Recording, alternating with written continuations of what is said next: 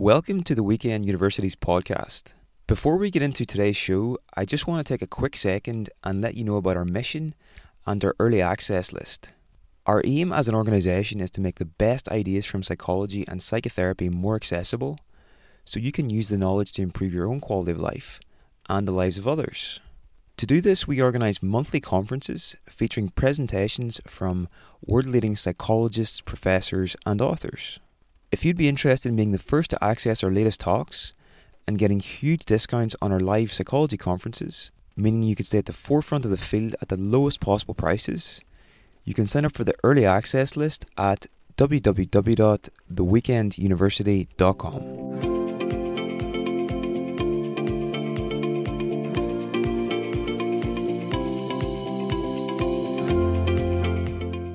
Okay, so everybody, welcome to our first session today. The event theme is A Day on Consciousness.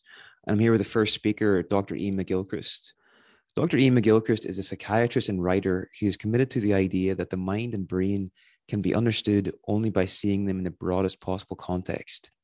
He was formerly a consultant psychiatrist of the Bethlehem, Royal and Maudsley NHS Trust in London, where he was clinical director of their Southern Sector Acute Mental Health Services. Dr. McGilchrist has published original research and contributed chapters to books on a wide range of subjects, as well as original articles and papers in journals, including the British Journal of Psychiatry, the American Journal of Psychiatry, the Wall Street Journal, the Sunday Telegraph, and the Sunday Times. His books include Against Criticism, The Master and His Emissary, The Divided Brain and the Search for Meaning, and Ways of Attending. His latest book, The Matter with Things, which he will give a talk on today, addresses some of the oldest and hardest questions humanity faces, including who are we? What is the world? How can we understand consciousness? Is the cosmos without purpose or value? And can we really neglect the sacred and divine? You can keep up to date with his work at channelmcgilchrist.com and follow him on Twitter at Dr._McGilchrist. This is Dr. McGilchrist's third engagement with the Weekend University, and I'm sure you'll agree it's a real honor to have him back with us for this event. So, Dr. McGilchrist, whenever you're ready, feel free to get started, and really looking forward to this. Thank you very much, Niall, and thank you for inviting me back. I've enjoyed my previous talks, and today I've taken a very large and absurdly large canvas. I'm going to mainly talk about values and a certain amount about purpose. In a previous talk, I think 2 hours, I looked at consciousness, so I'll take that as read for today. I won't discuss its nature except to say that in an earlier talk, I explained why I believe consciousness is first irreducible, and second, best thought of as a flow or process rather than a thing. That flow, that process, always being directed towards something, and our experience being always an encounter. Well, what are values? In the third part of The Matter with Things, the book is divided into 3 parts. There are chapters on space, time, matter, consciousness, but also on values and on purpose, which might surprise people who are not used to thinking that important parts of the universe include things like values, purpose, and the sense of the sacred. Well, what are they? Are they just paint or wallpaper on the walls of our cell, which we put there in order to brighten our prospects in this hermetically sealed box in which we lead our lives? Or are they merely just less accurate ways of describing what we like and what we don't like? We have terms for them, good, beautiful, true, but really it's just a matter of our opinion about what works well for us. Well, I'm going to suggest that that's very far from being the case, and that in valuing and coming to appreciate the value of things, we are encountering intrinsic aspects of reality. So I take values to be primary. They're not derivable from anything else. And they're not things within consciousness, abstract things, of course, but still not things. They're rather aspects of reality.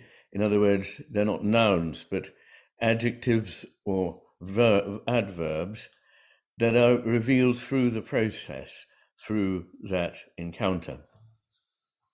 Now, in both The Master and His Emissary, and much more in The Matter with Things, there is an extensive survey of the brain literature on the differences between hemispheres. And again, I won't attempt to summarize that here, except to say that overall, the drift of the book, The Matter with Things, as the title suggests, it's a pun on several levels, that part of the problem we face is that we think there is only matter and that the world is a bunch of things. In other words, it's leading people intelligently to examine and, I believe, find wanting inappropriate reductionism in our attitude to ourselves and the world, a too narrow materialism, and an obsession with mechanism. These are all aspects of the way in which the left hemisphere, which is preferentially serially and analytically inclined, these are all aspects of the kind of world that the left hemisphere enables us to encounter, whereas the right hemisphere enables us to see a broader picture, a syncretic or synthetic vision of reality, and one that works in organically rather than simply as a mechanism. So in thinking of values as non-reducible entities, I'm not on my own. The great early 20th century German phenomenological philosopher Max Scheler said just that.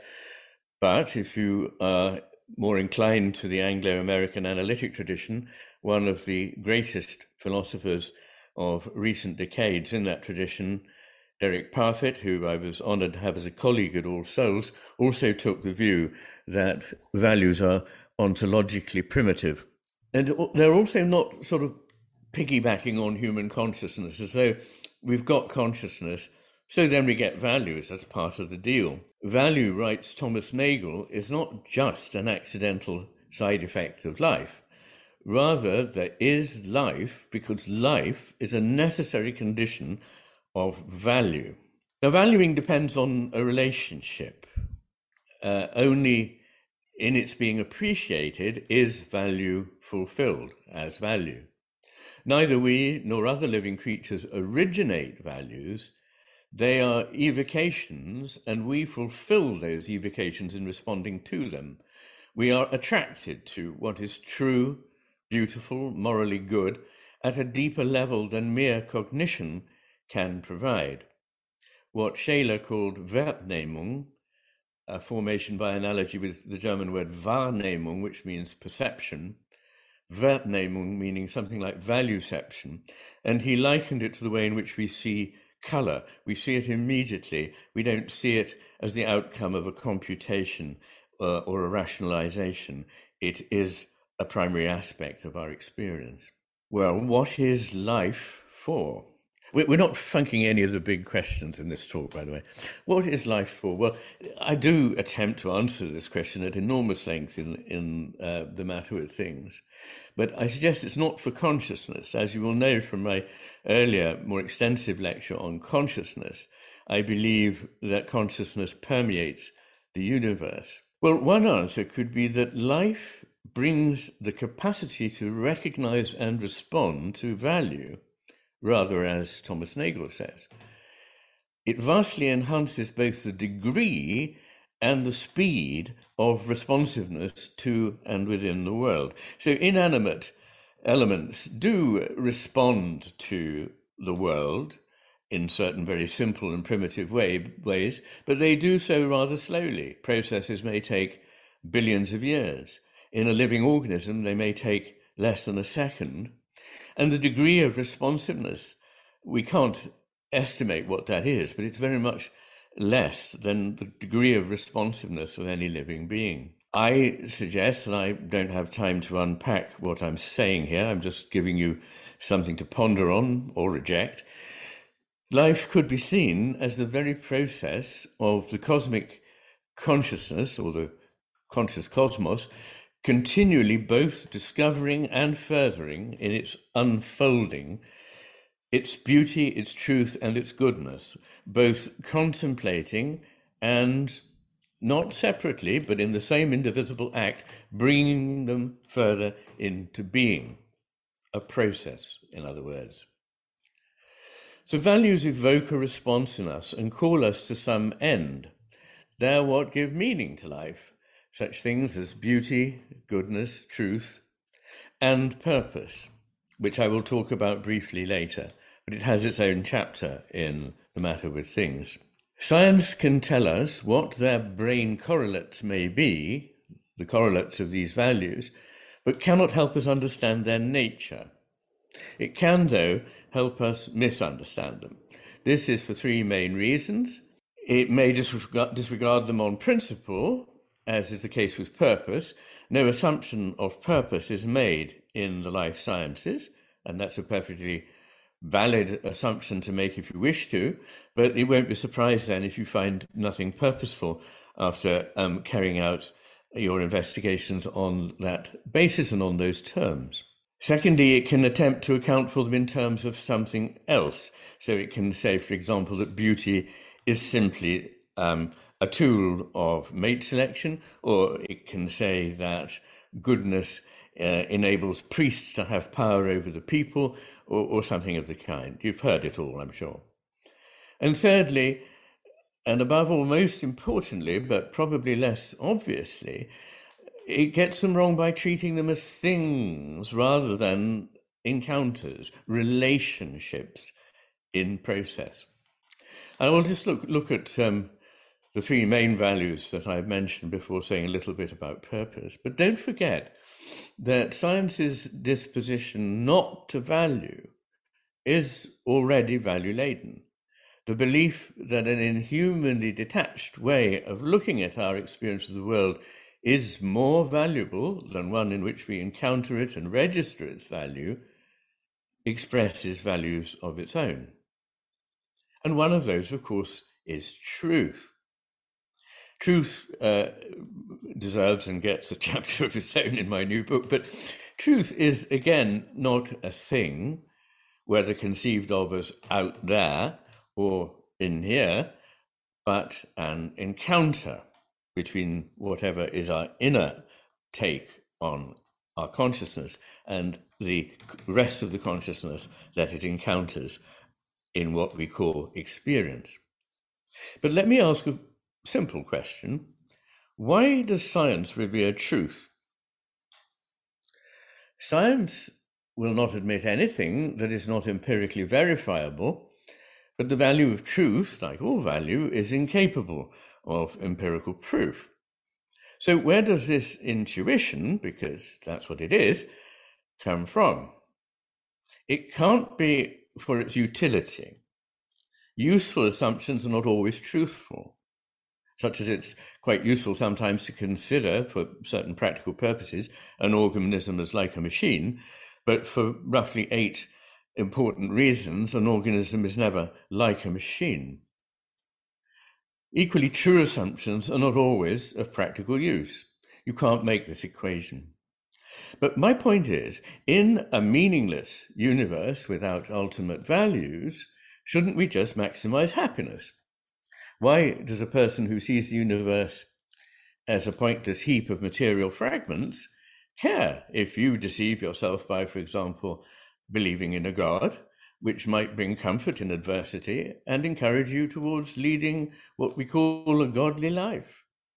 Where does this idea of a transcendent truth that surpasses all other considerations, including those of the greater happiness of others, come from? It makes sense to me, but that's because I don't believe that the world is chaotic, orderless, and meaningless. But if you do, what is the virtue of truth? Truth is an act. Again, it's not a thing. It's an act of trust in or faithfulness towards whatever is. It characterizes the proper relationship between consciousness and the world. It is therefore not a function of some other value. Nonetheless, it does imply that being faithful, though not blindly so, has value in and of itself, and that the something else to which we are faithful has an intrinsic value of its own, perhaps goodness or beauty, or the faith would be blind. As you see, rather than closing down on a single foundational element in a causal chain, we find this process of inquiry leading in the opposite direction to a web of interconnectedness that we cannot by any means get behind or beneath, in which values cohere and sustain one another. On that point, I'd just like to reflect on something that will sound very strange for those of us brought up on science in the 21st or even the 20th century, which is the relationship of love with value. It was a point made by St. Augustine, but then later by Pascal, by Nietzsche, by Max Scheler, by Erich Fromm, by Simone Weil. Not that we love things because we have learnt to value them, but that we can value them only, or can value them correctly, only if we love them. So that there isn't a path to this. Once again, there isn't a single step you take and then another, but you must enter into an open relationship in which the capacity for love is present. If you drive that out and say, I'm going to have a cold clinical detachment from everything I look at, you will see certain things, but you'll see a rather skewed picture. Now, what about goodness? Goodness, we are ticking them off, aren't we, rather? Goodness, interestingly, in the modern West, at least in the world of philosophy faculties, goodness has been reduced to a utilitarian calculus. To call something good is to say that it brings happiness to the larger number of people. And utilitarian philosophers are fond of thought experiments such as a doctor has a patient who needs transplants, several patients who need transplants of different kinds, a kidney, a heart, a liver, whatever it may be. And a healthy man comes into the surgery to realizes that if he could kill this patient, he'd have healthy organs that would save 5 people's lives. Now, the moral question in utilitarianism is, would he be justified in doing so? It seems in a way that he would, but I imagine most of us think this would be a disaster in terms of our relationships with the medical profession, if not with ourselves and the world altogether. If I need to explain to you why it is not okay for a film of sadistic paedophilia to give pleasure to perhaps thousands of people across the world, if you can't see that you can't have a reckoning of that against the suffering of the child, then I really can't help you. This kind of ruthless calculating is itself immoral. And one really interesting fact for me, or range of facts for me as someone interested in neuropsychiatry, is that people with frontal brain damage, people with right hemisphere damage, and people of low emotional and social intelligence, and psychopaths, all tend to make moral decisions on the basis of a utilitarian calculus. And this leads to the rather odd situation, as one research group pointed out. It leads to the counterintuitive conclusion that those individuals who are least prone to moral errors in the eyes of academic philosophers also possessed a set of psychological characteristics that many would consider prototypically immoral. I don't have time to go into my beliefs about this and alternatives such as deontology, but just to say that I think something that is known as virtue ethics, which is subtle and takes into account many factors, is probably going to work better.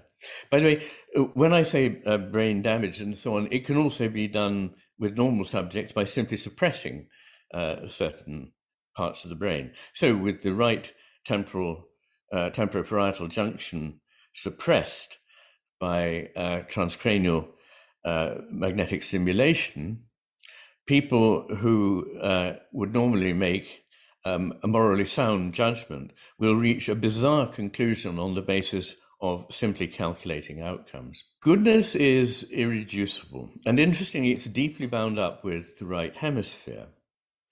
In fact, David Hecht, who's a neuroscience researcher at UCL, goes so far as to state quite boldly that moral and immoral thinking are associated with activity in the right hemisphere and left hemisphere, respectively. And I wouldn't demur from that. There's also a difference between pleasure seeking of different kinds. There's a difference between what's known as eudaimonic pleasure and hedonic pleasure. Hedonic pleasure is simply doing more and more of things that give one pleasure at the time in a rather direct way. The sort of goals that we might think, making money, winning a game, eating a nice meal, whatever it might be. And this involves something called the hedonic treadmill, that the more fulfillment you get on it, the more you need. And in the end, you're never satisfied, whatever you do get. This could be contrasted with eudaimonic pleasure, which is the sort of pleasure that one has from leading what would have been called in the past, and might well still be called, a virtuous life in which one's own goals and the goals of others are harmonized, and one gets pleasure from leading a good life. So those two things are interesting because the pursuit of hedonic pleasure leads to ill health mentally, and eudaimonic pleasure leads to good health mentally and also physically. People who pursue only their own personal pleasure express proteins in the body in a way that those who are enduring chronic stress express them. And when we act intuitively, you may be surprised to learn, we are most often gracious and generous. It's a further reflection that we have afterwards that makes us selfish and greedy. According to psychologists Jamil Zaki and Jason Mitchell, rather than requiring control over instinctive selfishness, pro-social behavior appears to stem from processes that are intuitive, reflexive, and even automatic. These observations suggest that our understanding of pro-sociality should be revised to include the possibility that, in many cases, pro-social behavior, instead of requiring active control over our impulses, represents an impulse of its own. Incidentally, I think it's fair to say that the prevailing cast of mind in reductionist science, whether biological or psychological, is effectively cynical. It takes the view that, for instance, where there is altruism, it must be covert selfishness, that we are maximizers of our self-interest, that we are blind mechanisms. There's a lot that could be said against that, but I'd rather like this comment from philosopher David Stove, who writes of the belief that no one ever acts intentionally except from motives of self-interest. There is a perennial human type to whom this belief is peculiarly and irresistibly congenial. It is almost never a woman. It's the kind of man who is deficient in generous or even disinterested impulses himself, and knows it, but keeps up his self-esteem by thinking that everyone else is really in the same case. He prides himself on having the perspicacity to realize what most people disguise even from themselves, that everyone is selfish, and on having the uncommon candor not to conceal this unpleasant truth. Another interesting finding is that cynicism appears to be associated not with higher intelligence, but relatively lower intelligence, and appears to be a coping strategy by the cognitively less gifted to avoid being duped by others. There is, in fact, a host of types of evidence from both psychological literature in humans and from watching animal behavior to show that it certainly doesn't limit itself at all to kin selection. Animals are seen to risk their own lives in order to save creatures that are of a different species altogether, for example. And there are many reasons why humans choose courses of action that are not immediately advantageous to them, such as, for example, having children. What about beauty? Well, beauty is often thought of as a sort of necessary cog in the machinery of evolution. It serves as a means of ensuring sexual attraction and therefore the continuation of the evolutionary process, problem solved. Except that this doesn't solve the problem. In particular, it begs the very first question, where does beauty come from? Natural selection and sexual selection cannot be the answers. They're the answers to a quite different question, namely, given beauty, how might it be used to advantage? Having described how bright colours and other adornments in flowers and animals can be largely attributed to the agency of selection, as they clearly can, Darwin twice makes the same puzzled observation. How the sense of beauty in its simplest form, that is, the reception of a peculiar kind of pleasure from certain colours, forms, and sounds, was first developed in the mind of man and of the lower animals, how this was is a very obscure subject. How the sense of beauty in its simplest form was first acquired, we do not know.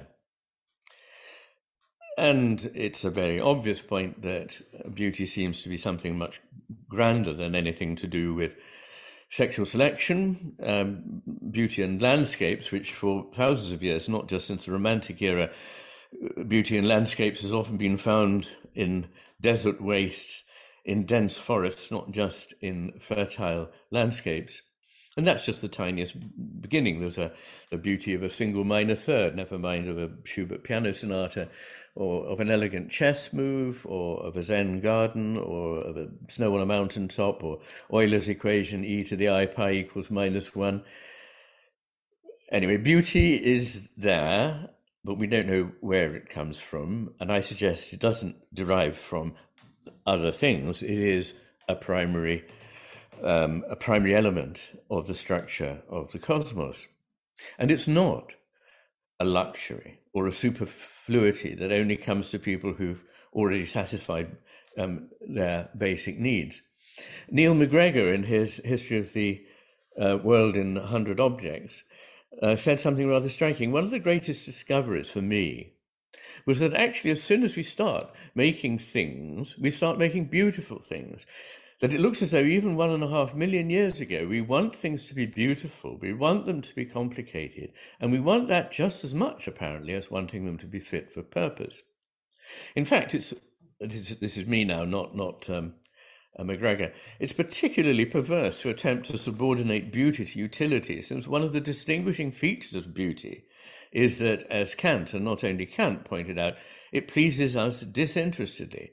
Exactly what marks it out, he says, is its purposiveness without presenting any purpose. Another interesting thing is, and I wish I had time to give you some visual demonstrations of this, but I don't think I do, there are common elements between different cultures. Certainly some things are found beautiful in one culture that are not in another, but there's a remarkable shared sense of what is beautiful. People in quite different cultures still find the objects of another quite distinct culture, maybe on the other side of the world, beautiful, and vice versa. Indeed, infants prefer faces judged beautiful by people within the culture of each face, if you see what I mean. They find them beautiful and are more attracted to them before they've learnt to speak, never mind anything else. And that can be told from their gaze. If they spend more time gazing at beautiful faces. So beauty has a number of qualities. It involves harmony and judicious violations of harmony. Appearances, therefore not of things, but of relations between things that are simultaneously similar but different, of ambiguity, unexpectedness, implicitness, embodiedness, irreplaceability, uniqueness, and it gives pleasure without concepts. These all point towards the Gestalt appreciation of the right hemisphere. So the prevailing dominant account of a meaningless, purely material cosmos supplied by the reductionist strategy of the left hemisphere fails to make sense of value, whether that be truth, goodness, or beauty, just as it fails to make sense of consciousness. Its answer in every case is the same, that they must be emanations of a purely material cosmos that exists purely to further utility. Now, it seems to me that if you believe that, you'll believe anything. You might even end up believing that consciousness is an illusion. Neither this point of view nor any alternative to it can be proved, so our best recourse is to apply science, reason, intuition, and imagination to experience. It seems to me that the reductionist account is contrary to scientific findings, unreasonable, counterintuitive, and shows a complete refusal to exercise intelligent imagination, all the hallmarks of its birth in the left hemisphere.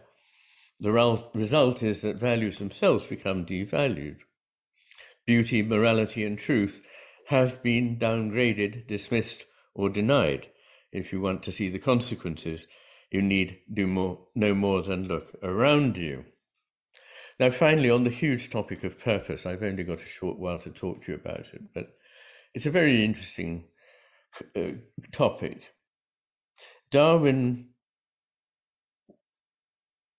was brought up to believe in God as a sort of benign maker and superintendent of the universe, like a genial elderly engineer who's made a phenomenally complex structure and occasionally intervenes to drop oil on the cogs. And he couldn't believe this when he looked around at the universe. So this created a conflict for him.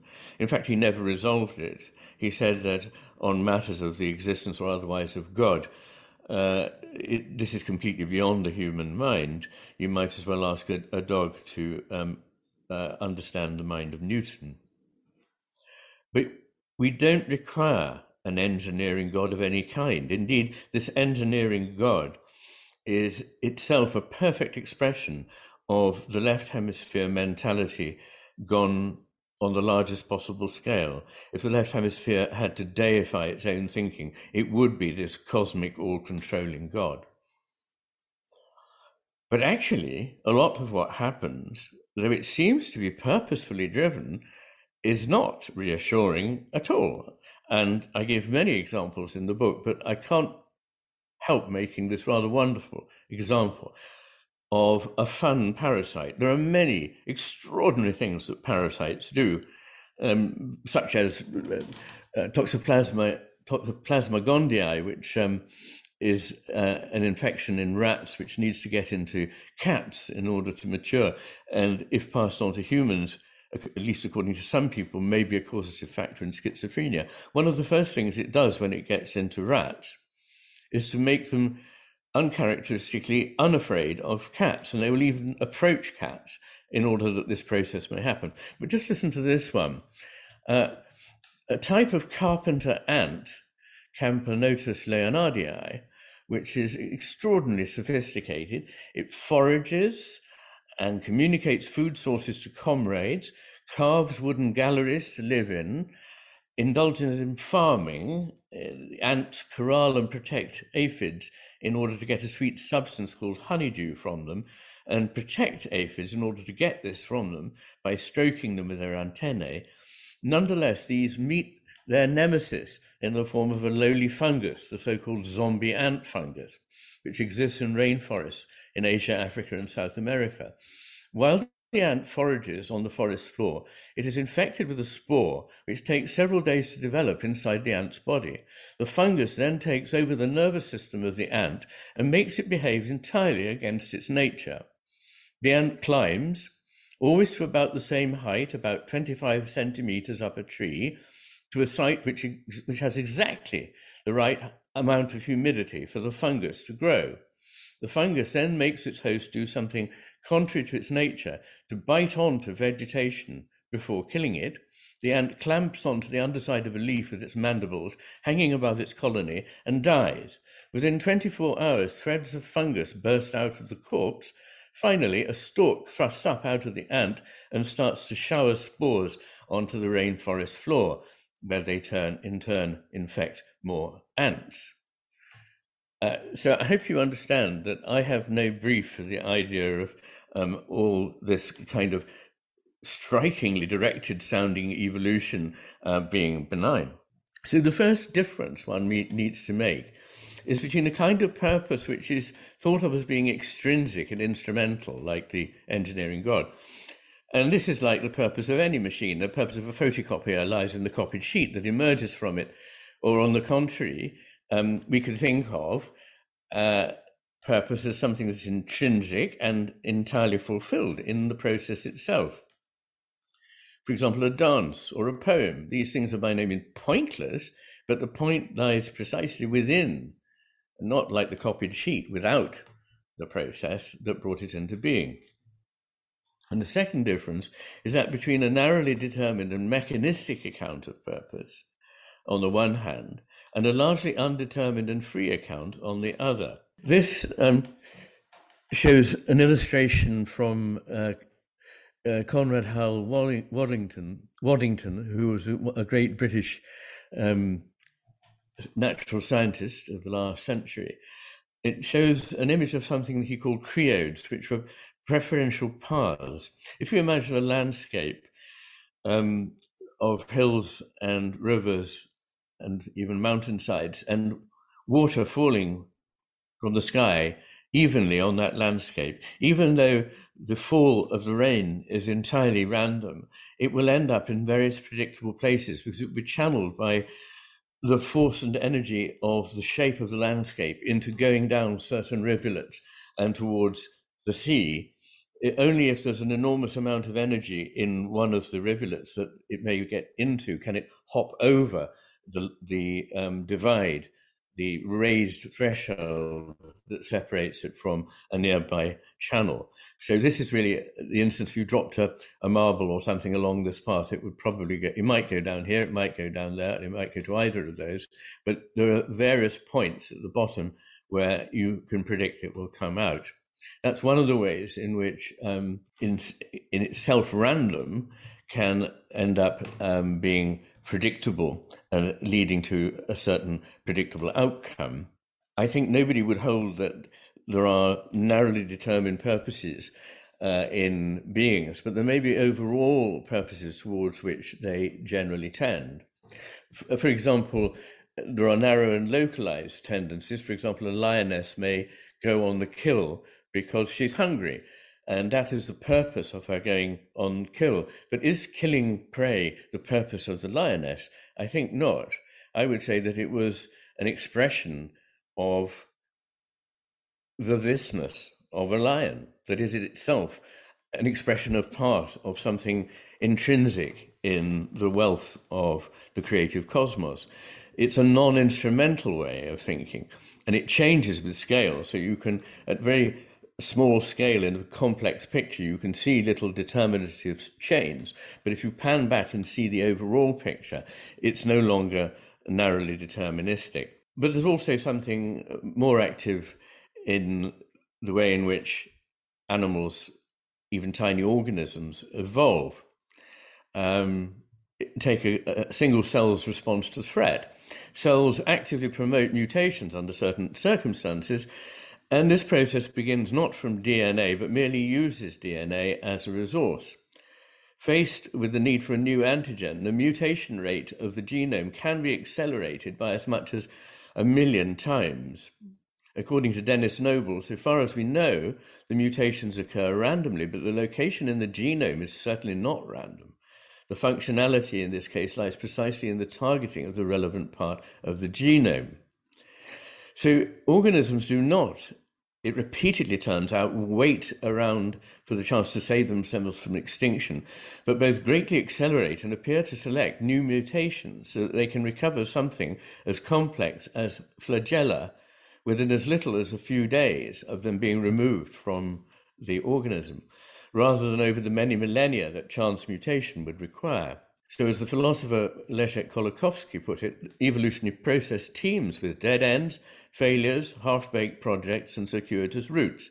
Nature proceeds somewhat gropingly, often trying several roads before it finds the right one, but it is driven constantly by an inherent tendency, and to uncover this tendency would be to understand the life of the universe.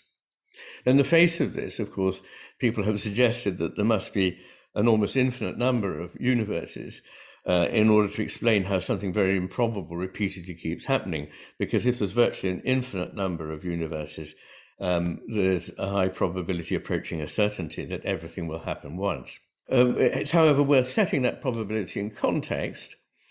The chance of getting a universe which contains stars is estimated by the astrophysicist Lee Smolin as 10 to the power of 229. Now, to set that in context, the visible universe contains a mere 10 to the power of 80 subatomic particles, compared with 10 to the 229th. That is a tiny, almost unimaginably small fraction of this very large number.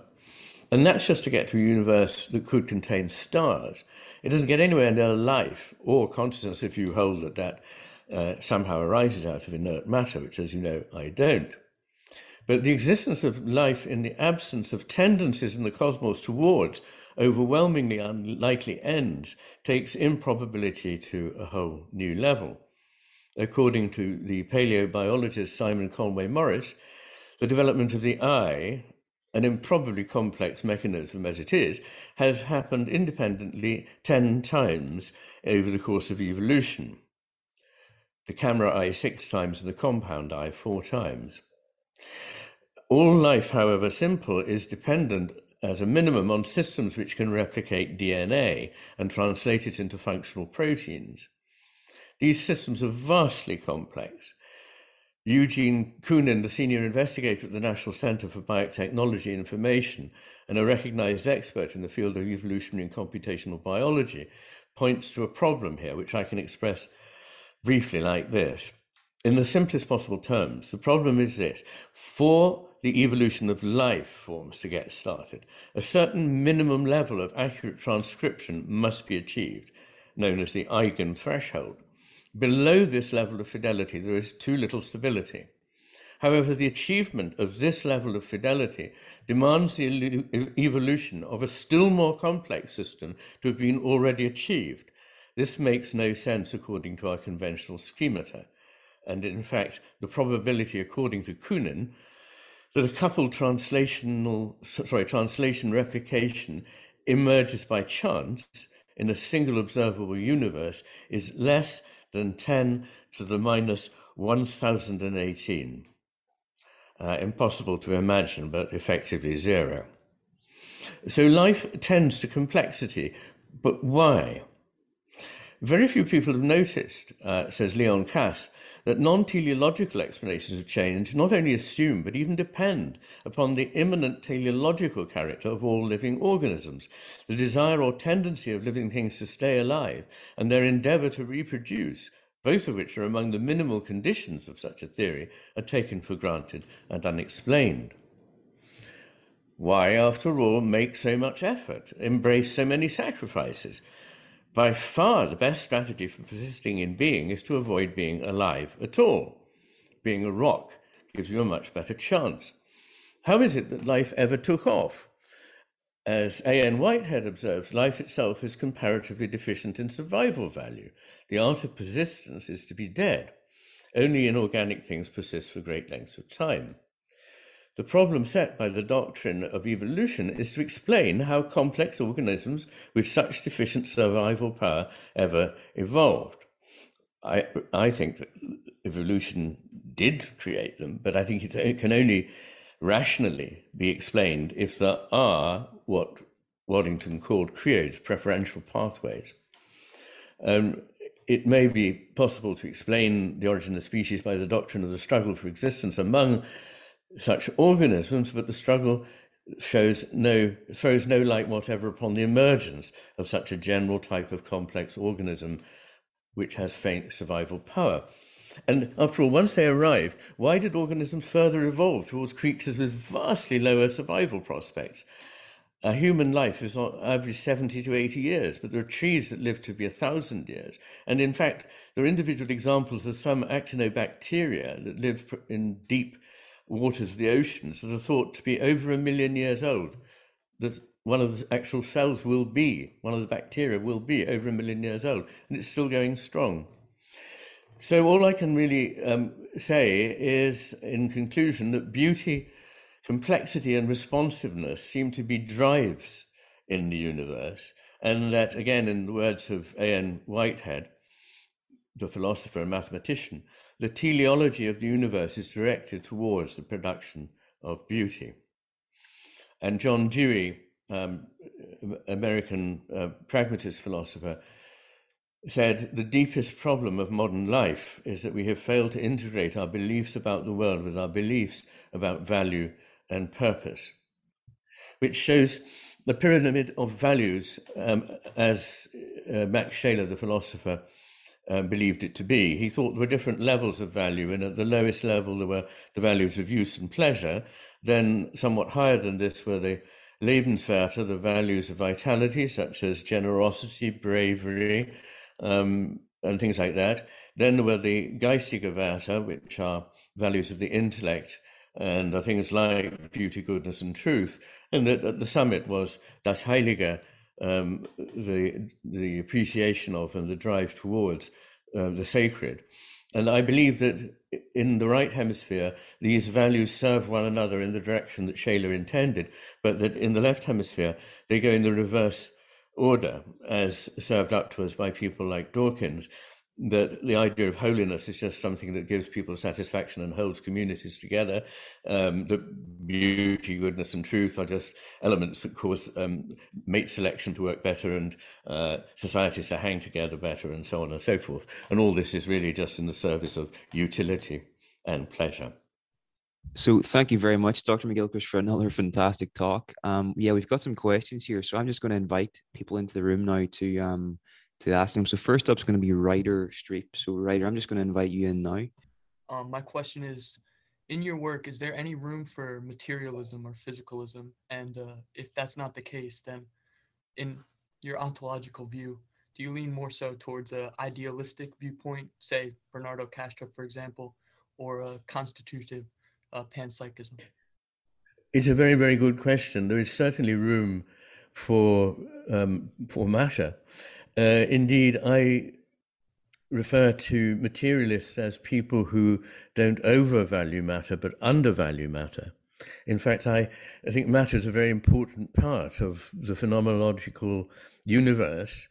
And to cut a long story short, I believe it is a phase of consciousness, using the word phase not in its temporal sense, but in the sense that physicists use it when describing the different phases of water. So it's the solid resistance-giving phase of consciousness. But also I believe that there is not no value in a mechanistic vision of small details on which it can be quite a reliable guide. It's just that when we project outwards from our successes on tiny mechanisms to the view that the whole thing is just a material machine, that's when I think things go wrong. I'm not actually as pure an essentialist as I understand Bernardo to be, but the expression of my views on this can most succinctly be put in a paper which is on the Essentia Foundation's website, and which I describe this neither being in here, as it were, the truth, the reality is what we make it, or that reality is just something out there that is untouched by our knowing it, and it's our job to find it. But it's in an encounter which has something of us in it, and certainly brings forth something of the other, never wholly, so it can be seen differently. But that view is nonetheless perfectly real, and it's not made less real because it has some of the viewer in it, as well as some of the object being viewed or perceived. Thank you very much. Thank you. My question was about the issue of moral and in general value relativism. Could it be that relativism, the fact that different people get different conclusions on what is good and what is valid, could it be an outcome of instrumental rationality in the sense that values are reduced to interest? And in general, could this be the outcome of utilitarianism? And according to you, how much is important to overcome utilitarianism, in particular in economics? Because I am working on a project of turning experiences of values into a sort of currency which substitute money, which is value neutral. So how is important the role of utilitarianism for relativism, and in economics, how is important to go beyond it? Thank you. Thank you. Well, the relativism of values is worth just commenting on very briefly. For example, there are certainly differences, usually rather small than enormous differences, in the aesthetic appreciations, the moral evaluations, and so on of different societies. But it would be a mistake to exaggerate these. There are very few societies in which it is thought good to rape, murder, and torture, for example, just to take it to its most obvious. And I'm very impressed by the commonality with which people find beauty and goodness in things that come from an entirely different culture. I mentioned that already. So although there is a degree of relativity in that way, overall, they tend not to be so markedly relative. But I think your comment about the impact of utilitarianism is a very good one. I didn't have time to say as much as I would have liked about that, but in the book I do examine it. And the evidence seems to be that, as I say, people's intuitional evaluations are able to take into account more and more subtle strands of a situation than the one that they evaluate once they make it explicit in a few serial sentences and arrive at, as it were, a percentage value of good associated with this particular outcome. In some ways, this is a perfect example of what people who have lost a moral sense or it hasn't developed in them do in place of morality. In fact, I say utilitarianism is not a kind of morality. It's a substitute for morality in the same way that echolocation is a kind of sight for the blind. It's not really a kind of sight, although it may come to feel like that after years, but it's a way of getting by if you can't see. And I think that utilitarianism is a way of getting by if you really have lost your moral compass altogether. And that's why, I mean, I'm sorry to say this to professional philosophers, because the ruling philosophy is utilitarianism, but it is associated with people with brain damage, low emotional and social intelligence, psychopathy, and generally undesirable features. Thank you. Thank you. Thank you so much. Yeah, just to say your work is extraordinary, and it changed my worldview completely.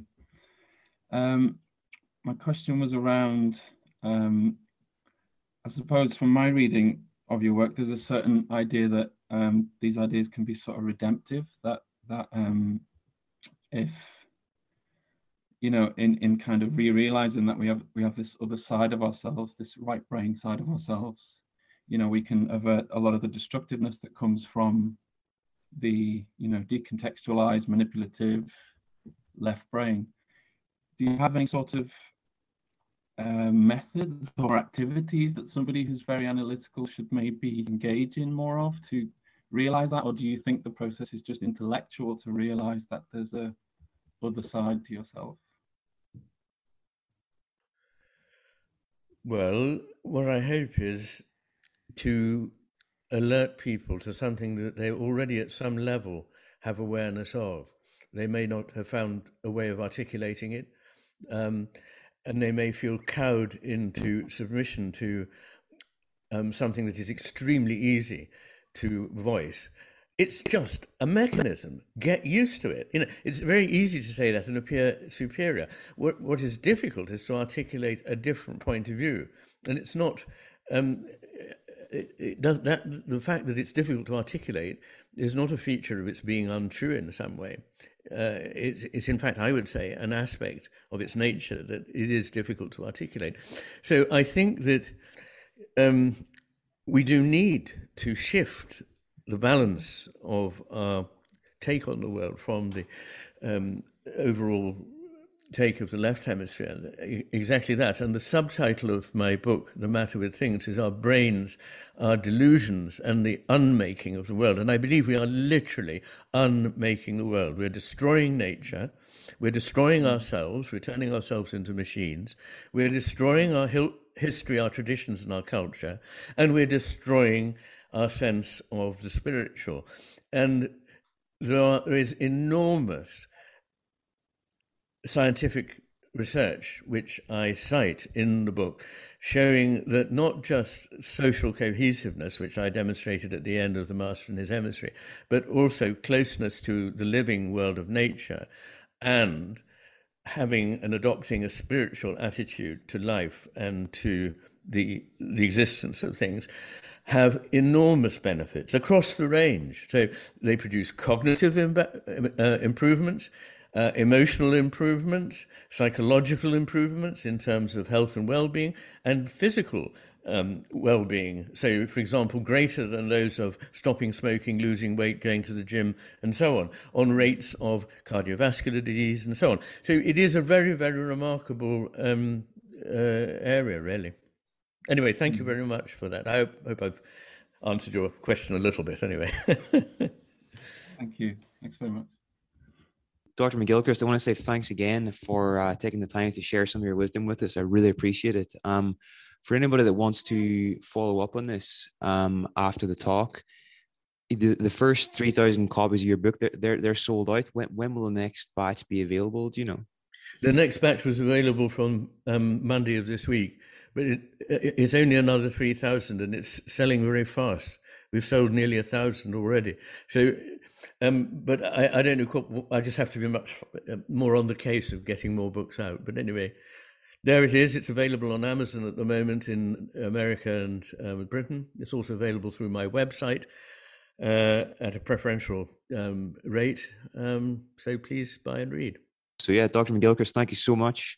I really appreciate it. And everybody else will see you back at 2:30. Okay? Thank you. Thank you very much. Thank you.